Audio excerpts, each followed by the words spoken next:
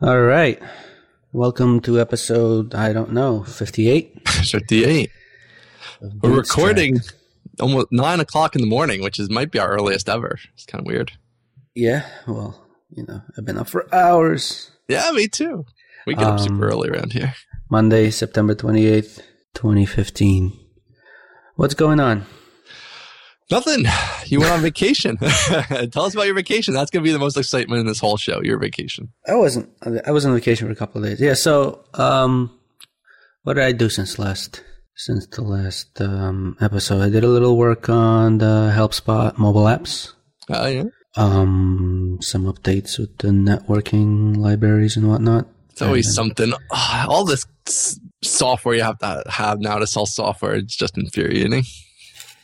And then every time you do an update to something unrelated to Apple, the deployment process always has a little bit of Apple in it. With iOS 9 and a new Xcode and settings that default to exactly the opposite of what you want. Was there a lot of changes for 9? Well, just tweaks. Just settings that default to the exact opposite of what you want instead of Xcode. It's crazy. I don't know, stuff related to the way their new UI works with the screens not being full screen in iOS 9 and things like that. So you basically have to go back and say, I'm not ready to do an iOS 9 thing yet. Just go back to whatever the default of the iOS 8 was and run this from this update. Right. But Apple doesn't work that way. Apple will default to what Apple wants, regardless of what you're doing. The thing that was released 2 minutes ago. That's right. So we did a little bit of work on that. And then I took a trip to Philly with my wife. So Ethan stayed with his grandparents for a couple of days. And we went out to Philly. The hotel we recommended was great. Yeah. That's the Monaco? Or? The Monaco, yeah. Which is considered to be all trendy and stuff. Foofy. It's basically the same neighborhood where Pierce took place, which is like the old city, the historic district.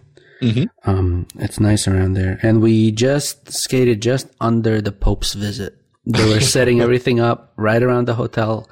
He's right next to the hotel with his speech and his car was passing. And they're setting up like a whole thousands of seats and police are there and the K9 units and the bomb squad and all this stuff a couple of days ahead. So we're there watching all this stuff being set up while we're there. But it was nice. I mean, Philly has an identity crisis, especially like that area. Mm. It's a tourist spot. I mean, it looks like their entire economy is sort of like based around, the Revolutionary War and all of that founding of the country and Benjamin Franklin. I mean, everything's like Franklin this or Constitution that or Liberty that. But it's not priced like other tourist areas. Like if you go to Bahamas or the Caribbean or something, I mean, they're like practically gouging you on every little plastic trinket or Disney. Yeah. Right. But it's cheap. It's cheaper. Philly's cheaper than say like the East Village or something like that. Right. But it has the same sort of East Village services. Like you could get 3 cookies at 2:00 in the morning delivered to your hotel room, which you did at Pierce, right? Yeah. And it has all of these frou-frou, like East Village-y type of like pizza yogurt stores that are all weird and fancy, and like shops that are devoted to movie quotes. I don't know what they sell, but they have movie quotes and all. And cool like coffee shops and all that kind of stuff. Yeah, it's positioned to be very expensive, but it's very cheap. It's like there's like lots of real estate available for lease and rent, both commercial and residential, which is weird.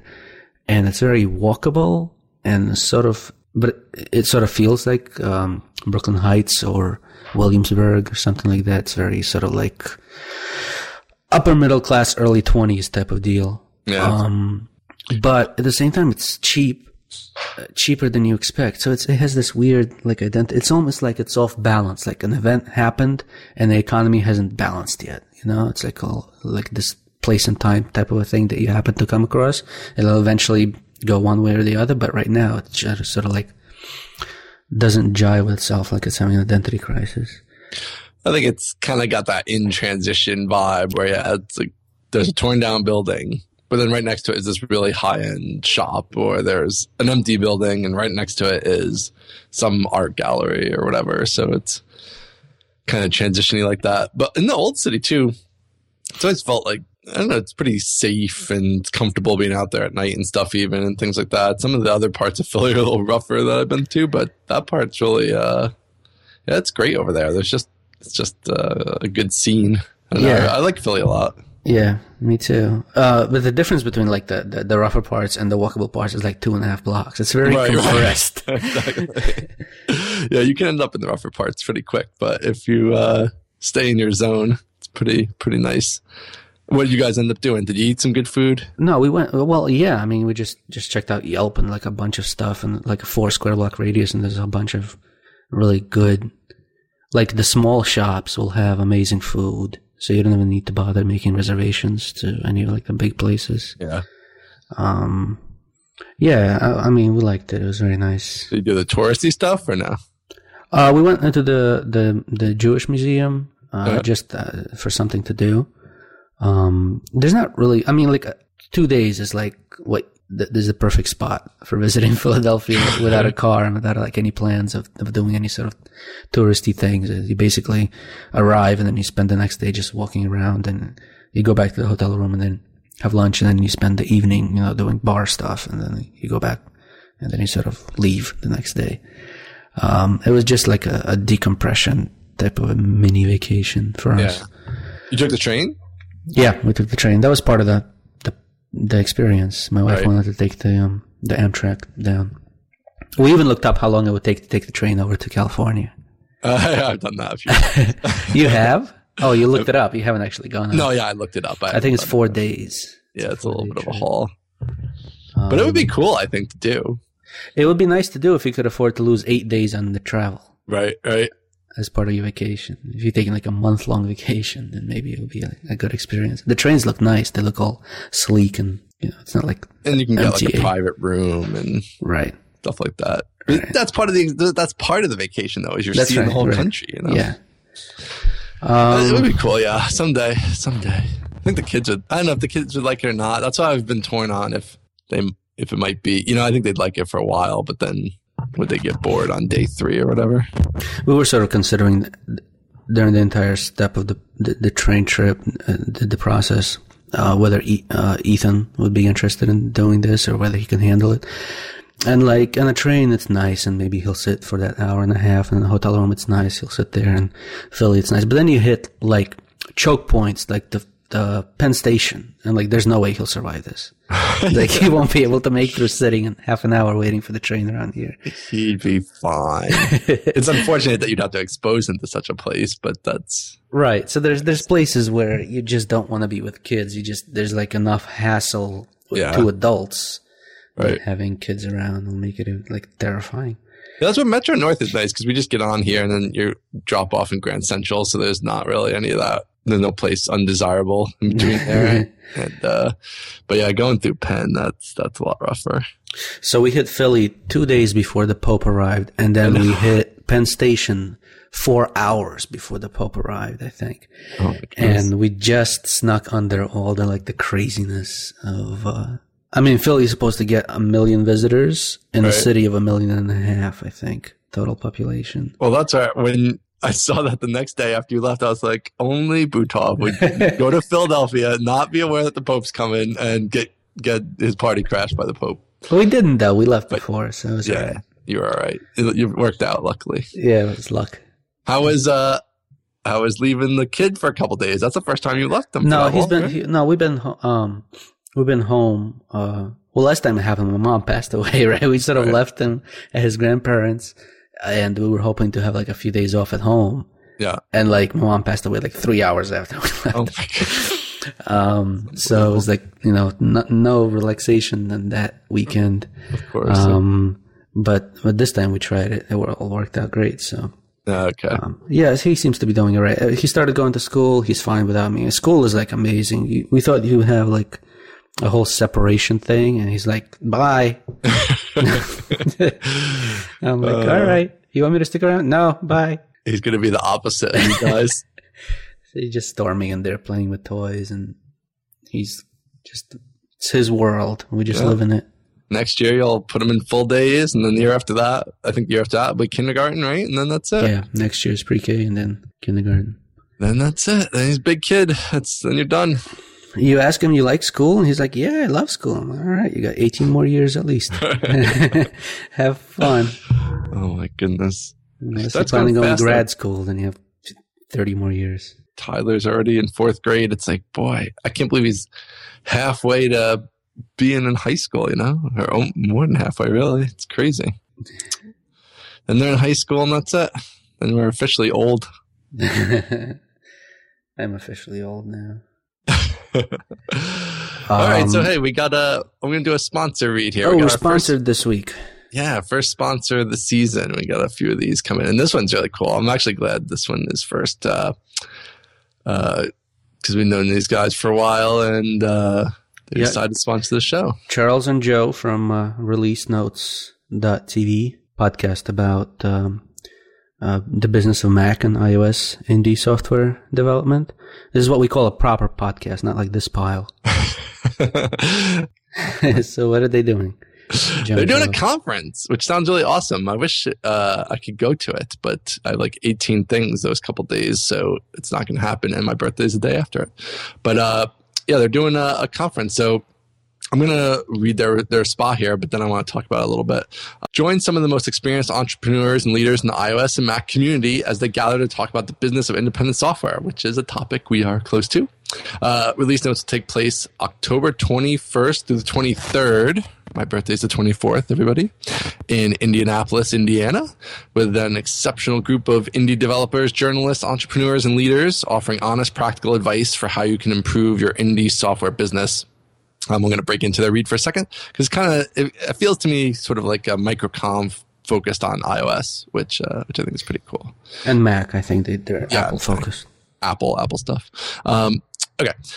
Learn from our lineup of world-class speakers and from other guests how to turn your side project into a full-time job, grow your business without taking funding, make the most of your limited time and resources, and a bunch more great topics.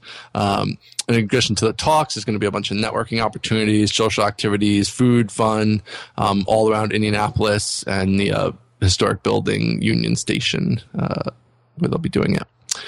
You don't have to struggle for success all by yourself. This is a great opportunity to participate in the indie community and learn from fellow entrepreneurs who are working to improve their indie software business. Tickets are on sale now, but they're only available until October 12th, so got to get on that. Time is running out. Listeners of our wonderful podcast can use the code BOOTSTRAPPED to receive $100 off the ticket price. So go to releasenotes.tv/conference to get your ticket. And again, that's releasenotes.tv/conference. And we'll have the link and the offer code as well up in the show notes. But yeah, this sounds really great. It's like microconf for Apple. And I think it looks really good. And they have a great variety of speakers, including past Bootstrap guest, Rachel Andrew. So I think it's going to be cool. Yeah, and these guys don't focus on, like, if you're an iOS developer, on like the skeezy type of stuff, like go and buy a whole bunch of source code and reskin. Like, they're they price their apps, sort of like normal cost of living pricing that's actually reasonable to be able to run a business off of it. So if you're interested in actually being able to sort of like run a business and not just as, I'm making an app in my basement as a hobby type of a thing, then you'd be interested in sort of like the topics that Charles and Joe cover and the conference stuff. And I also think it's kind of interesting because other Bootstrap conferences like Appears or MicroConf, things like that,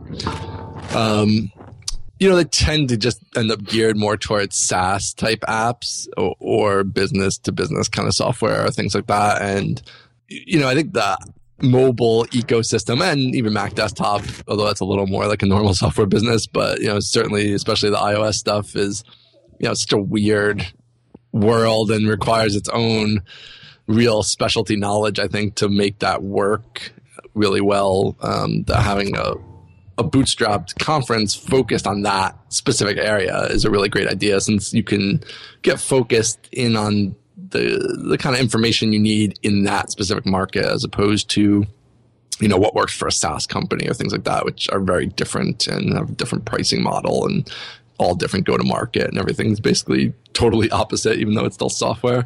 So I think that'll be really cool. Right, and a lot of sort of Mac developers are in the ecosystem where Apple is pushing their Mac App Store, and that platform then looks more like the iOS platform rather than just a desktop platform. So there's a whole bunch of business considerations when it comes to that also. So it's good that they cover sort of Mac and iOS together, because it's sort of like a relationship with Apple that's akin to the kind of relationships that you have with a customer, sort of like on an equal measure of footing. So you have to be just as aware of what you should be doing when you're dealing with sort of Apple as a partner in your business, as you are what you're doing with your customers. So a lot of useful stuff on that podcast, and I'm sure a lot of useful stuff in that conference. So if you're a Mac or iOS developer, definitely check it out. But there's probably going to be a lot of sort of like, Charles put up a thread on our forum. You could find it on discuss.bootstrapped.fm. There's a topic thread called Release Notes Conference. If you have any questions about the conference, you could put up your questions there, and Charles or Joe will address those. But he said there's a lot of sort of like there's a lot of related information to people who are not just Mac and iOS indie developers as well. So there's a lot of like SaaS and web and just desktop app related info as well in the conference. So it should be a great conference, sort of like if you're interested in stuff like the MicroConf, or, if you're a billionaire and you go to the Business of Software conference, this is sort of like the more affordable alternative that has, just as much useful info, more relevant useful info, because we're not running 1,000-person software companies here. Yeah, really. I think this is I wish I could go, because just even looking at the speaker lineup, I mean, it's going to be an interesting mix, because they have like Jim Dalrymple, who's a big Apple guy, and they have _ David Smith, who's a guy who's built 500 iOS apps or whatever, and the Relay FM podcast dude. So, all these, I don't know. It's just going to be interesting to all these different kind of angles and things I'm personally interested in. So maybe next year I'll get out there. Right. So that's October 21st to 23rd in Indianapolis. Check out releasenotes.tv/conference. And what's the discount code? Bootstrapped. Yeah, and $100 off. So that's a pretty substantial discount. So definitely get on that. Right. So Thanks, Release Notes, for sponsoring this podcast this week. Indeed. So spent a few days in Philly, and then came back. So just came back a couple of days ago, and spent a few days working on the new Quantic Insights product. Yep. If you didn't listen to last week's episode, Ian and I co-founded a new company called Quantic Insights, and so I'm working sort of on the first product for that. The name of which neither one of us loves for now. The product, yes. Maybe we'll see. Naming is like whatever. And then so we're working on that in stealth mode for now, because I love stealth mode. Fight the man, fight the rules. And then I spent like hours over the weekend cleaning up various servers that are running WordPress. So none of my other servers suffer as much outside abuse as the WordPress ones. Basically, if you're running WordPress and you don't do everything you can to make it look like it's not running WordPress to outside bots, the site will be just under a constant inflow of various brute force attacks and all that. And like if you tail one of those authentication system logs in /var and you take a look at the log, they're almost tripping over themselves trying to get into the system in the WordPress installation. So that's crazy. I had to lock down a few of those a little bit tighter to withstand all the brute force hacking attempts. And in one case, I had to kill and reinstall the VM instance entirely because that machine was breached and it was beyond hope. Oh my goodness. The world we live in. That's why I just do all that stuff with WP Engine. We should move the Bootstrap one to WP Engine eventually, because I think I have some open slots, because I just can't deal with it. It's too much work for me to be in charge of managing all those attacks. It's crazy. Yeah. Yeah, the internet's a horrible place. We were tweeting about this before. It's, it was me and Fidelity, I think, and like, I just want to go back to where your password was just, password with a 0 instead of a, O or something. And you didn't have to worry about anybody breaking into your stuff because nobody knew what the internet was anyway. And it was fine. And now, like over the weekend, I got the new iPhone, but I didn't move over. Well, I don't know. I don't think there is a way to move over the Google Authenticator thing. So I couldn't get into anything because I have two-factor auth on, but I had no way to get into it because the authenticator was on the old phone, which I turned back into Apple. So, I had to go through support and get them to turn off two-factor auth, and they have to call me, and it's all crazy and all that crap. And still, all that they end up doing is they send you a code to your email account, and they call whatever number you give them, and they say, "Do you have the code?" And I say, "Yeah," and I give it to them, and that's it.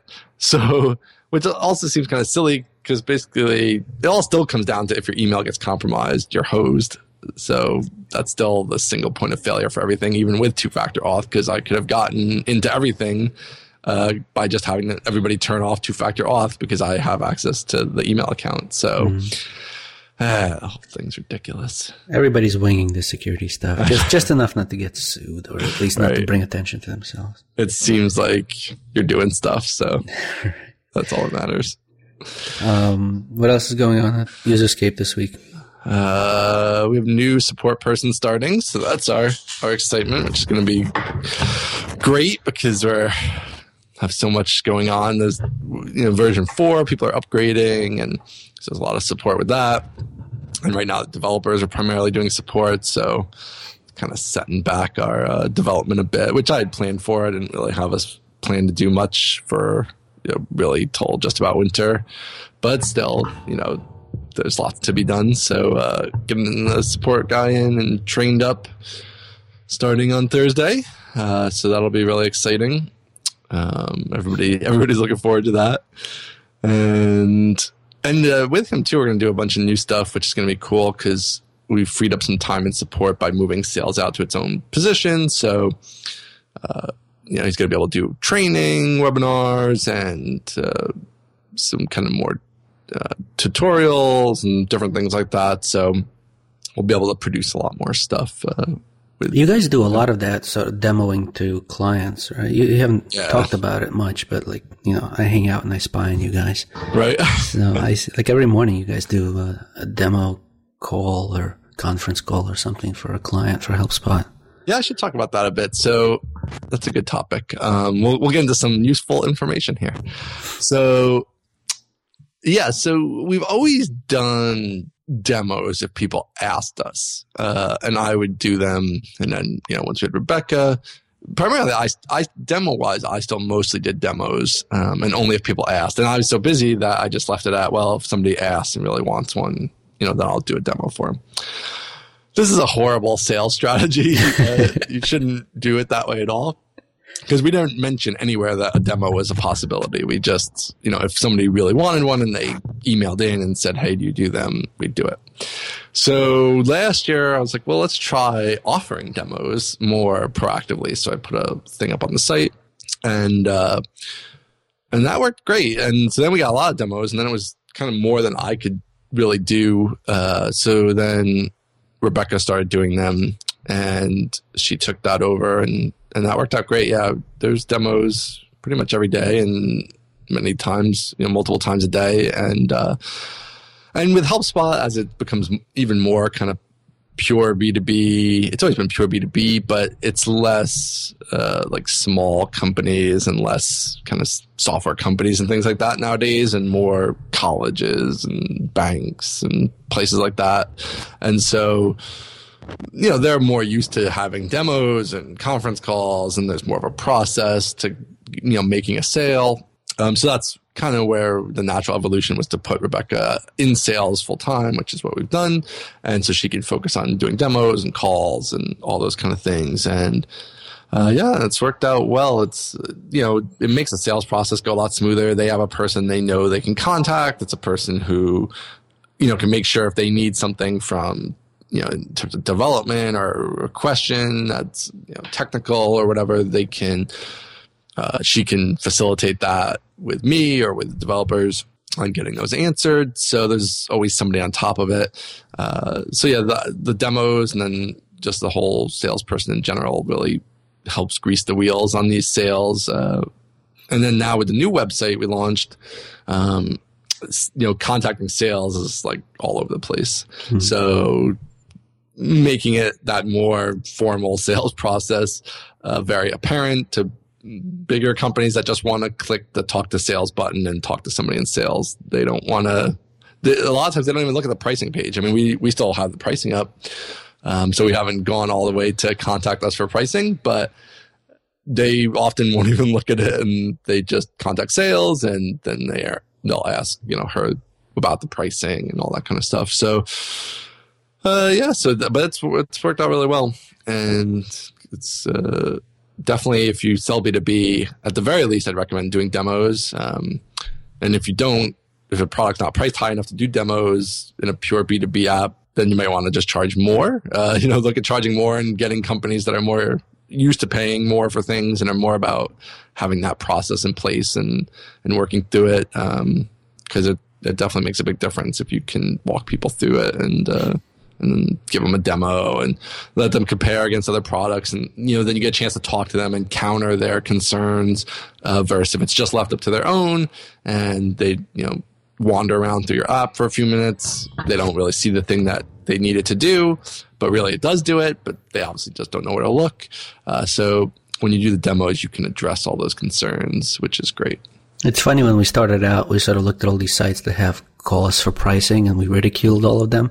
Right. But then you see that evolution of a business as your sort of the type of customer you get sort of changes as your business matures. It sort of becomes an organic thing that your site sort of transforms into one of these sites that has, calls for pricing and contact the sales agent and all those things that initially we thought were just like pretentious things for people in suits who don't know any better. But it's actually sort of like reflecting the type of customer base you have, regardless of, how technical you are, all that stuff. Yeah, I think because the logical thing is you start out marketing to people like yourself, so I don't want to deal with that stuff. But, when you really get in the mind of your customer, if you're just, in an office and somebody's tasked you with finding a new support app, you're gonna, you just want it to be efficient for you and picking the new one. And efficient for you isn't what most geeks would do, which is download 20 of them, install them all, throw out the ones you can't figure out how to install first. And then, the ones that are left, go through them all.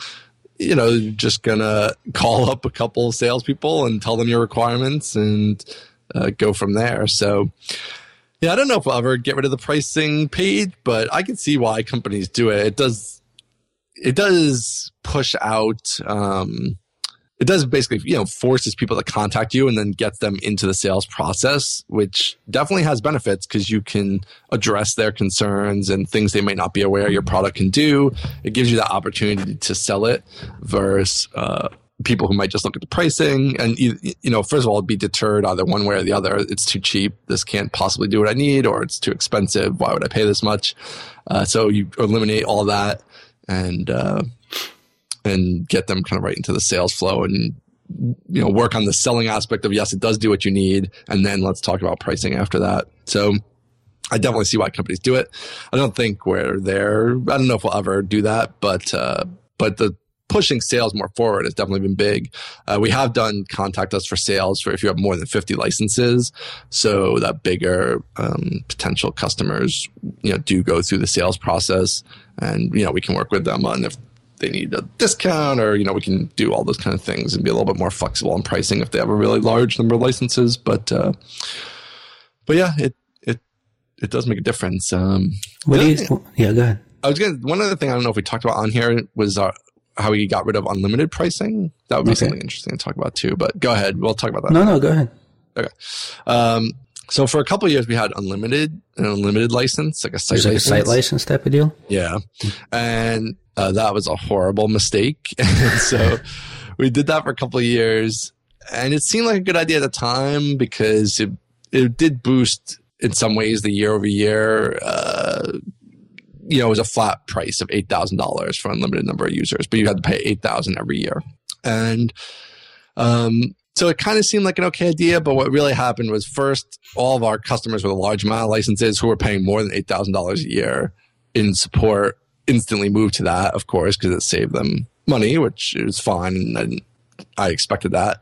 But then it didn't, you don't get the bigger sales that blow out that 8,000. You obviously have capped your max sale at 8,000, and not as many customers pulled up to it. I thought we'd get more who were maybe borderline, like they had 50 licenses, and it's still cheaper to not have the unlimited at that point.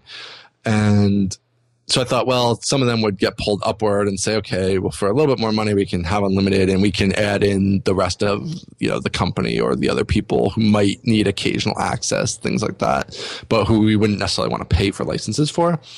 And that didn't happen. So that was horrible. And then we got rid of unlimited after a couple of years. We grandfathered it in so everybody who's on unlimited is still on unlimited, but no new customers.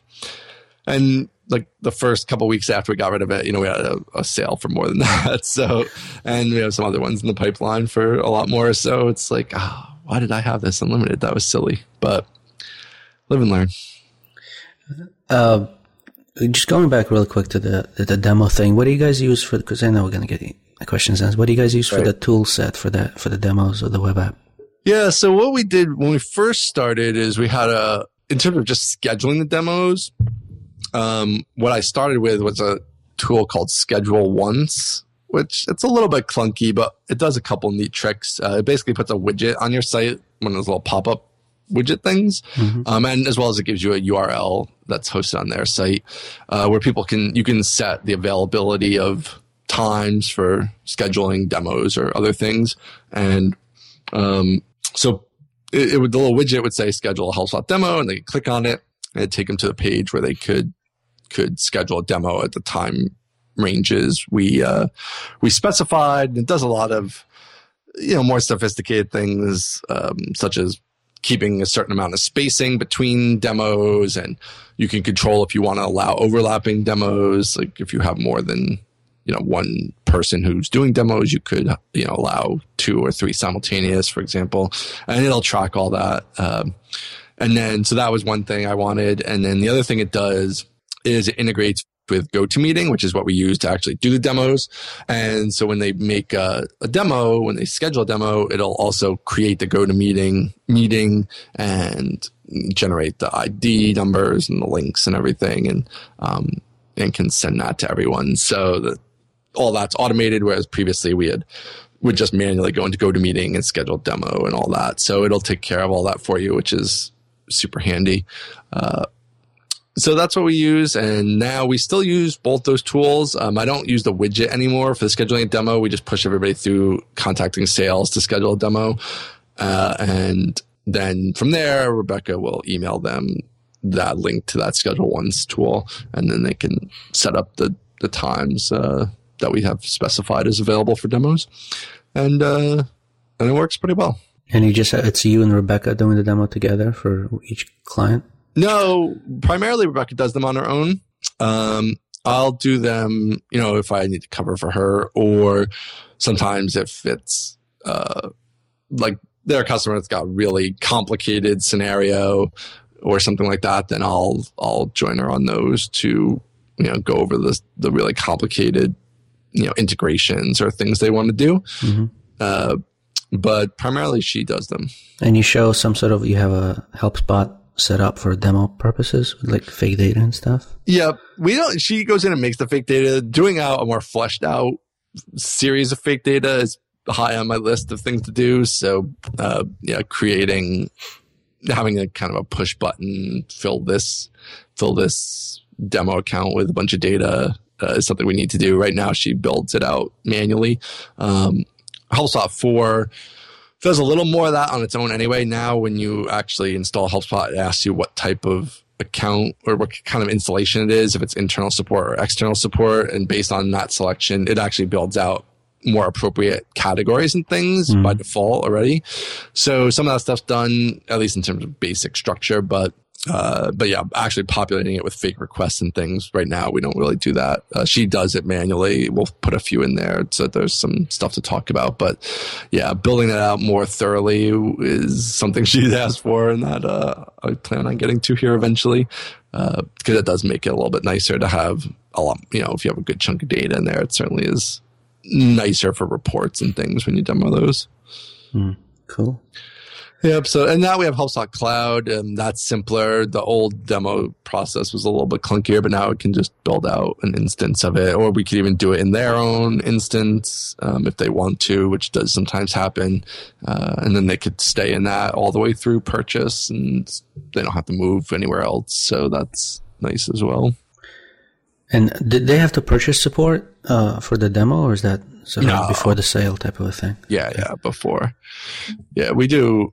And HubSpot even comes with a free year of support. So when you buy it, you get a free year of support, which is something I've thought about getting rid of. I don't know. We'll see.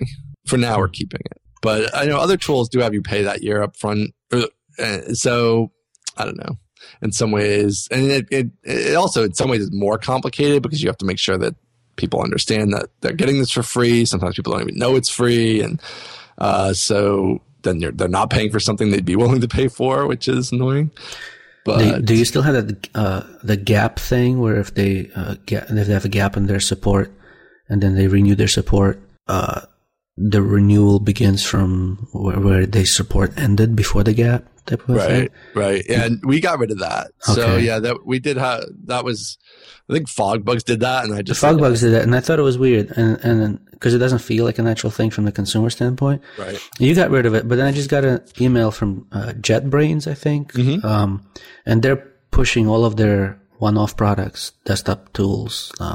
They do a PHP editor and a whole bunch of other editors. Yep. So they push their stuff to a subscription model. Yep. I think with a support thing, but I think I read that their support thing is one of those Fogbugs style where if you have a gap and then you need to renew the support again for something, they will make you pay for that gap.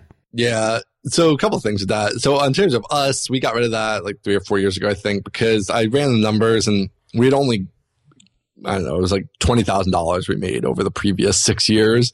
And so it seemed too punitive and didn't seem to do what you'd hope, which is keep people in support so much. And it kept people from coming back because sometimes people just let it lapse. And then when they want to come back, you have to give them all this bad news that's going to cost them many more thousands of dollars than they thought it would.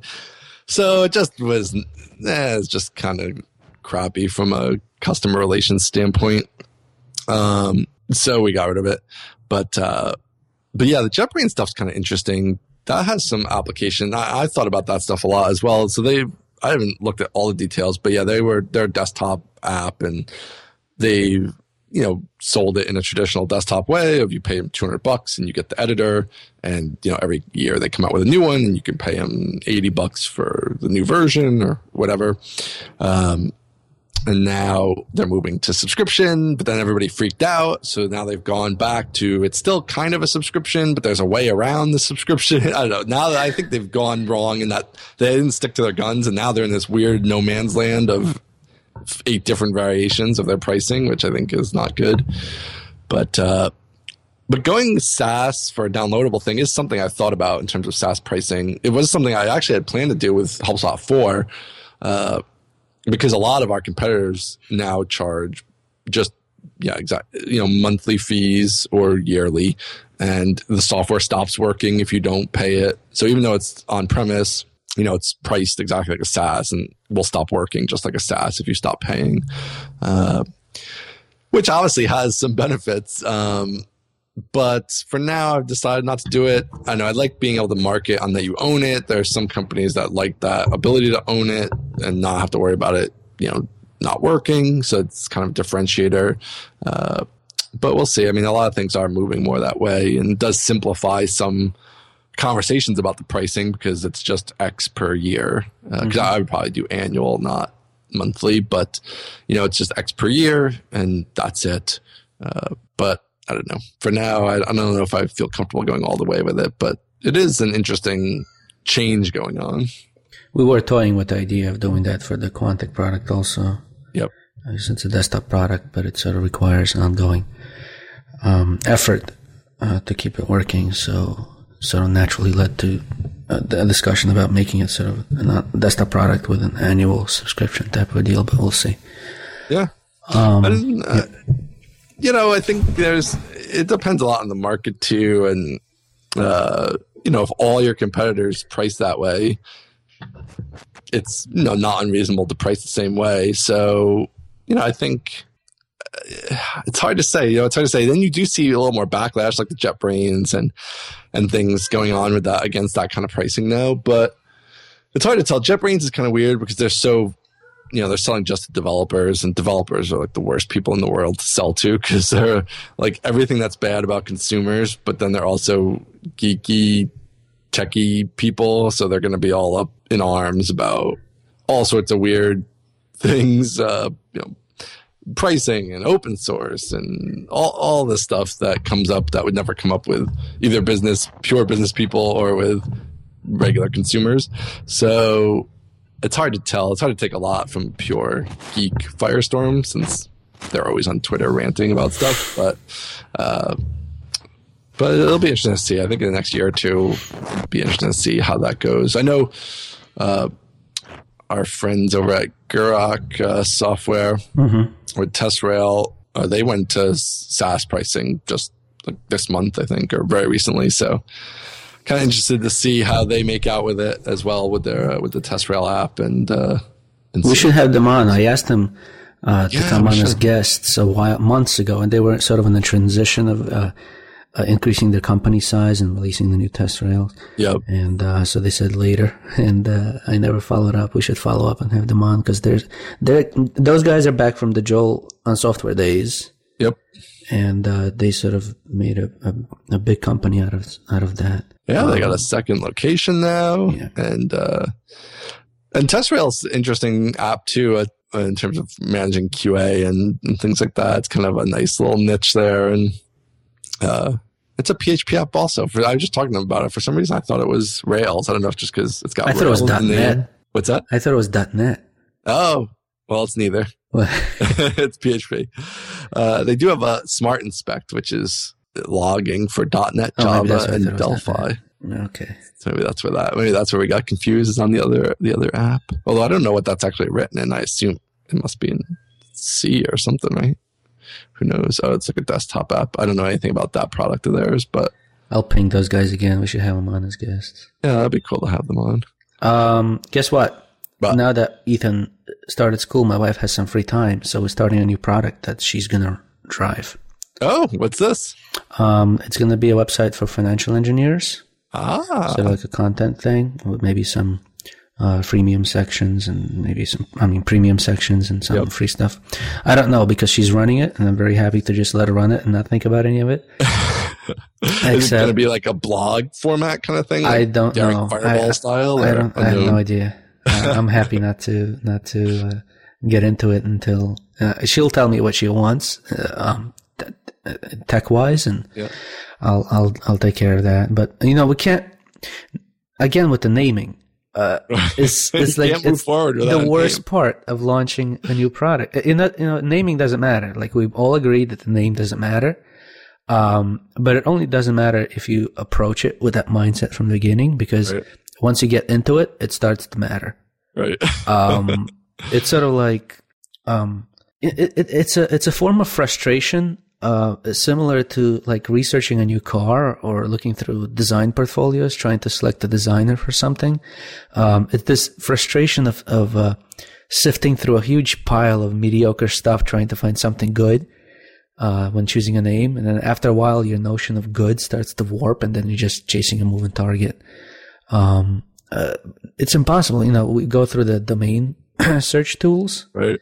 And then I built a tool for myself years ago that you feed it some related words, and it does some smart stuff and spits out tons of combinations of nice sounding domain names, and then you go and check the availability of those. So instead of sifting through 10,000 things that are crap, you sift through 2,000 things that are not crap, but it's still 2,000 things. And naming is hard. Drug companies you seen those commercials? Drug companies, they have issues with naming too. You get stuff like Boniva and Victoza. And right. Just completely made up. But you need the $100 million to market it, your Biolium or whatever. Right. That's where they can get away with it. So now I'm hoping the new Laravel thing will come in handy. That comes out of alpha before I have to start building this for her. That SaaS, Bootstrap, SaaS-y thing that Laravel introduced. Yeah, Spark handles the subscription. Man, Taylor is awesome at naming stuff. Yeah, he's the naming guru. And we need a CMS that's sort of agnostic from any design markup, just for content. And I never needed a CMS before. We never ran a content site before, so right. I don't know what to do for that. Maybe Perch or something similar. Just something to let her put stuff into the system. So that'll be fun. Nice. I like that idea. But I'm happy she's running her own product now. Well, that's where Jamie's talked about that. So now that all 3 of our kids are in school, 4 days a week, they're all in school, every day except Monday. So yeah, now she has a lot more time to work in the business. And, so she's kind of was just catching up from a summer of not, being caught up on everything. So she's just about caught up, and, she does all the business stuff, but she's going to start doing probably some marketing or something like that. She has talked about doing some little side business too, but right now we just don't have any bandwidth for another thing. But she's going to start doing some marketing on HelpSpot and different things like that. So it's going to be kind of cool, because it's like gaining another employee right. For out of the air, which is nice. So yeah, it's kind of a similar spot. Did you do any more playing on the Last of Us thing? I did. So Friday, I played for about maybe an hour. So, and the previous Friday, I think I played. So I don't know. Since we talked, I think I've played twice. I'm now up to where am I? I'm now up to we're looking for some guy in a warehouse. We caught him, and we beat him up or something. Killed him. And then, after you're done with the game, there's a great documentary. I think it's free now on YouTube, but you can also, I think, either buy it or get it through the games menu on the making of that game. The guy who plays Joel, his name is Troy Baker. He's like the hot stuff of the voiceover industry now. His voiceover stuff's pretty good. Yeah, so you might want to look into that. It's a great thing. And then there's a DLC after you finish, but you only play it after you finish The Last of Us, called Left Behind, I think, which is fantastic. How far am I? Almost done with this game, or what? Like, I feel like you're not even in the prologue yet. And then Jamie was watching me play for a minute. She's like, "This is really violent." I'm like, "Yeah, I guess this is really violent." Why do people? I can't believe people let kids play these games. Why did anybody let me play these games? I don't think The Last of Us is a kid's game. No, it's definitely not. Even if you take out the violence, they just wouldn't get there's a sort of father-daughter relationship there that they just wouldn't get anything out of. That I think it's really for adults and more so parents than kids. It was kind of interesting in that opening scene where you just run around. First I was like, this is annoying, but then I kind of missed that now that I have to actually do stuff. I'm like, well, maybe it was nice just running around and it was more like a movie. Now I have to go around and find stuff and shoot people and whatever. It's both fun and frustrating listening to you as a total non-gamer talking about probably one of the best games of last year. I'm still playing it. I finished a short story. I finished a book thing. A book thing? Wait, you wrote it or you read it? No, I read it. My writing days are over. One book I released. That's it. No more. Philip K. Dick's thing called Second Variety, a piece of sci-fi. I didn't have a good internet connection this week, and I needed something that I could just grab from Project Gutenberg. Mm-hmm. It's a good sci-fi story. It's from the 50s, so nothing that hasn't been explored many times since then. It's so rare to find a piece of sci-fi that is actually, like mind-bending in a way that you haven't read or experienced something like that before.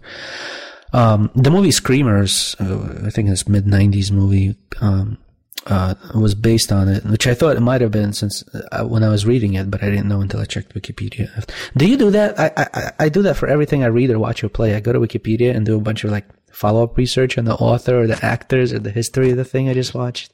I do sometimes. It depends. I tend to have that desire while I'm in the middle of it, but then I don't want to go there because Wikipedia has the plot and everything, and I don't want to. I just skipped the plot section. No, I skipped the plot section, but I like the history of that thing, or that's my little bit of like the reading the last page of the book first type of weirdness. Right. I have to follow up. Like when we were watching.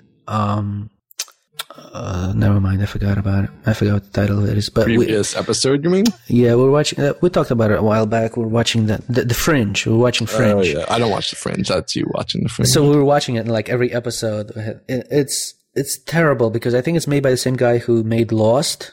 Is it? Yeah, so. And it's the same. You think there's some poignant plot connecting thing that will happen to the story. That will make it nice, like with the numbers sequence thing in the Lost. but nothing ever wraps up. He just keeps starting new things and never resolves any of them. And Fringe is the same exact way. It's like it became a different show 3 times during its entirety. But all throughout it, I had to go back to Wikipedia and sort of do these research things on the actors, and I want to know what their Twitter feeds look like, and like I want to know what they did before. I really go into like the behind the scenes of this stuff. So it was fun with this book as well. When I realized that the Screamers movie was based on, it's a good movie as sci-fi goes. Game wise, I started and finished Destiny as much as anyone could finish Destiny. It's a frustrating game. But it's also a multiplayer, like forever online thing. Yeah. Right? So the thing is that the multiplayer part of it kind of sucks. Oh, really? People seem to love it. Well, it's multiplayer in the sense, it's like World of Warcraft. It's multiplayer in the sense that you're there with other people, but you don't necessarily have to play against them. So the player versus player stuff is kind of terrible. But when you're by yourself and you're leveling up and you're shooting, the minute to minute feel of the shooting is fantastic. It's like 10 out of 10 for just the visceral feel of the shooting. They nailed that. But the structure of the game is frustrating because their stuff is essentially a single player experience is like 2 hours long. Right. But then you go on and you just sort of grind out by visiting the same locations over and over and over and over again. And the people seem to just talk about like they're just trying to get more weapons, but I don't know. Yeah, the plot seems all thin. But to no end, right? You just get more weapons in order to go shoot and get more weapons. Right. But the fun parts of it is sort of like there's this raid. Which you attack this, you go through the sequence of attacking this boss, and it's like 6 hours long or something. But it requires a coordinated team of like 6 people, which they don't match you up against as other levels have. In the raid, you have to sort of have actual 6 people to play with because you're communicating through microphones and stuff. It's like, it requires sort of like you have to hold a flag here and 2 more people have to hold 2 other flags, and it requires you being able to speak to other people about what you're doing, and sort of like an actual raid thing. And I don't have 6 friends who play Destiny. First of all, it's like a 2-year-old game at this point. And second of all, I don't have 6 hours to put in, because you can't get up and get a cup of coffee or something unless you all say, let's all get up and get a cup of coffee. And, right. It's sort of like I watched other people play it, and it's like a 6-hour thing. And it's, if I didn't have kids and dogs and a wife and I was a teenager sitting somewhere and I had 6 hours to burn through and I had friends, then yes, but I don't see how anybody else could be structured in their life in a way that would accommodate having to play this level, which is actually, from what I heard, the funnest part of like that base game.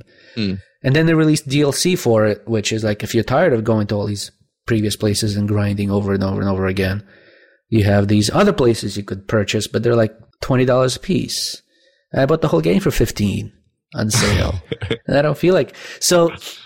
But they made the shooting itself so much fun that you sort of like get these withdrawal symptoms. Like, I'm not paying $40 for more places to visit and shoot, but at the same time, it's like the best feeling shooter I've played. So frustrating. So I went back to playing Halo 4, hoping that the shooting would be better than I remembered.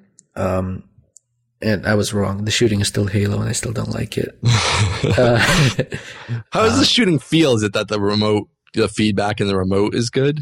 Like the physical feedback? Yeah, the little bit of a vibration feels good, but it's more, I don't know. It's just, after you played a bunch of these FPS games, the shooting in each one sort of feels different.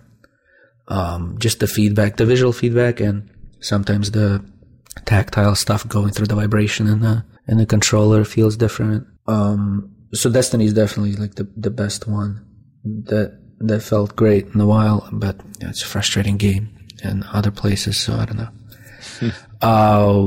Halo, I always hated the shooting in Halo. It doesn't feel like anything. It feels I was never into Halo. lasery and futuristic-y in the way that I don't like.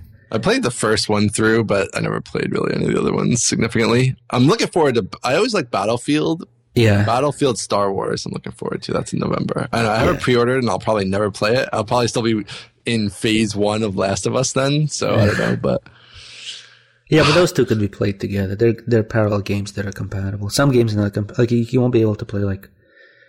Some games are hard to play in parallel because the control schemes are messing with your mind, and you won't like. It's hard, but I think Battlefield and The Last of Us are different enough that you'll be able to play them. Last of Us is interesting from because the last time I guess I played Battlefield, I guess the original or. Whatever. It was when Tyler was a little baby. I played Battlefield, and before he was a baby, I guess, and then when he was a baby, that was the last game I really played significantly time wise. And then before that, I don't even know. I was into what was that? Like the Army had a game there for computers, right? So the official Army game. Yeah, that was big for a while, and it so was supposed to be to recruit. Right, it was pretty smart of them, really, to recruit people into the army. But I wonder if that's still a thing. But that was kind of a big thing for a while. It stood out because it was actually competently made and a pretty good game for something that was a gimmicky promote government thing. Right, exactly. So I was playing that for a while, and that was just mouse and keyboard. And so then before that, the last thing I played, was a teenager playing stuff on Sega and whatever. So. It's interesting in Last of Us how the controls have changed so significantly, and just little things like you can listen and how they do that and how they shade the screen and let you listen ahead of yourself, and just the different controls for organizing your inventory and different things like that are. So a lot of that is just modern game development. It's not like The Last of Us didn't create it. So right. The Last of Us is all about just sort of story, really.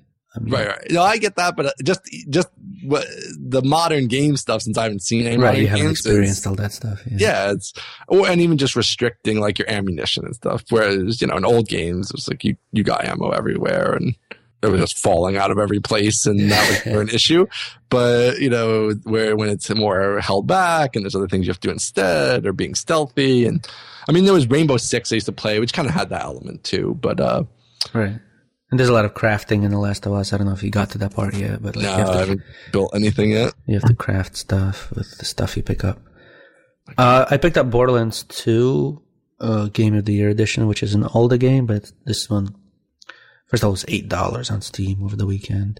But it has all the DLC, and I think it comes close to the shooting feeling as good as Destiny, so I'm looking forward. It's also a grindy Destiny type of a game, but a lot of it is story, not like Destiny. You got to do a game. When are you going to do a game? You got a little time now. You're freeing up your time.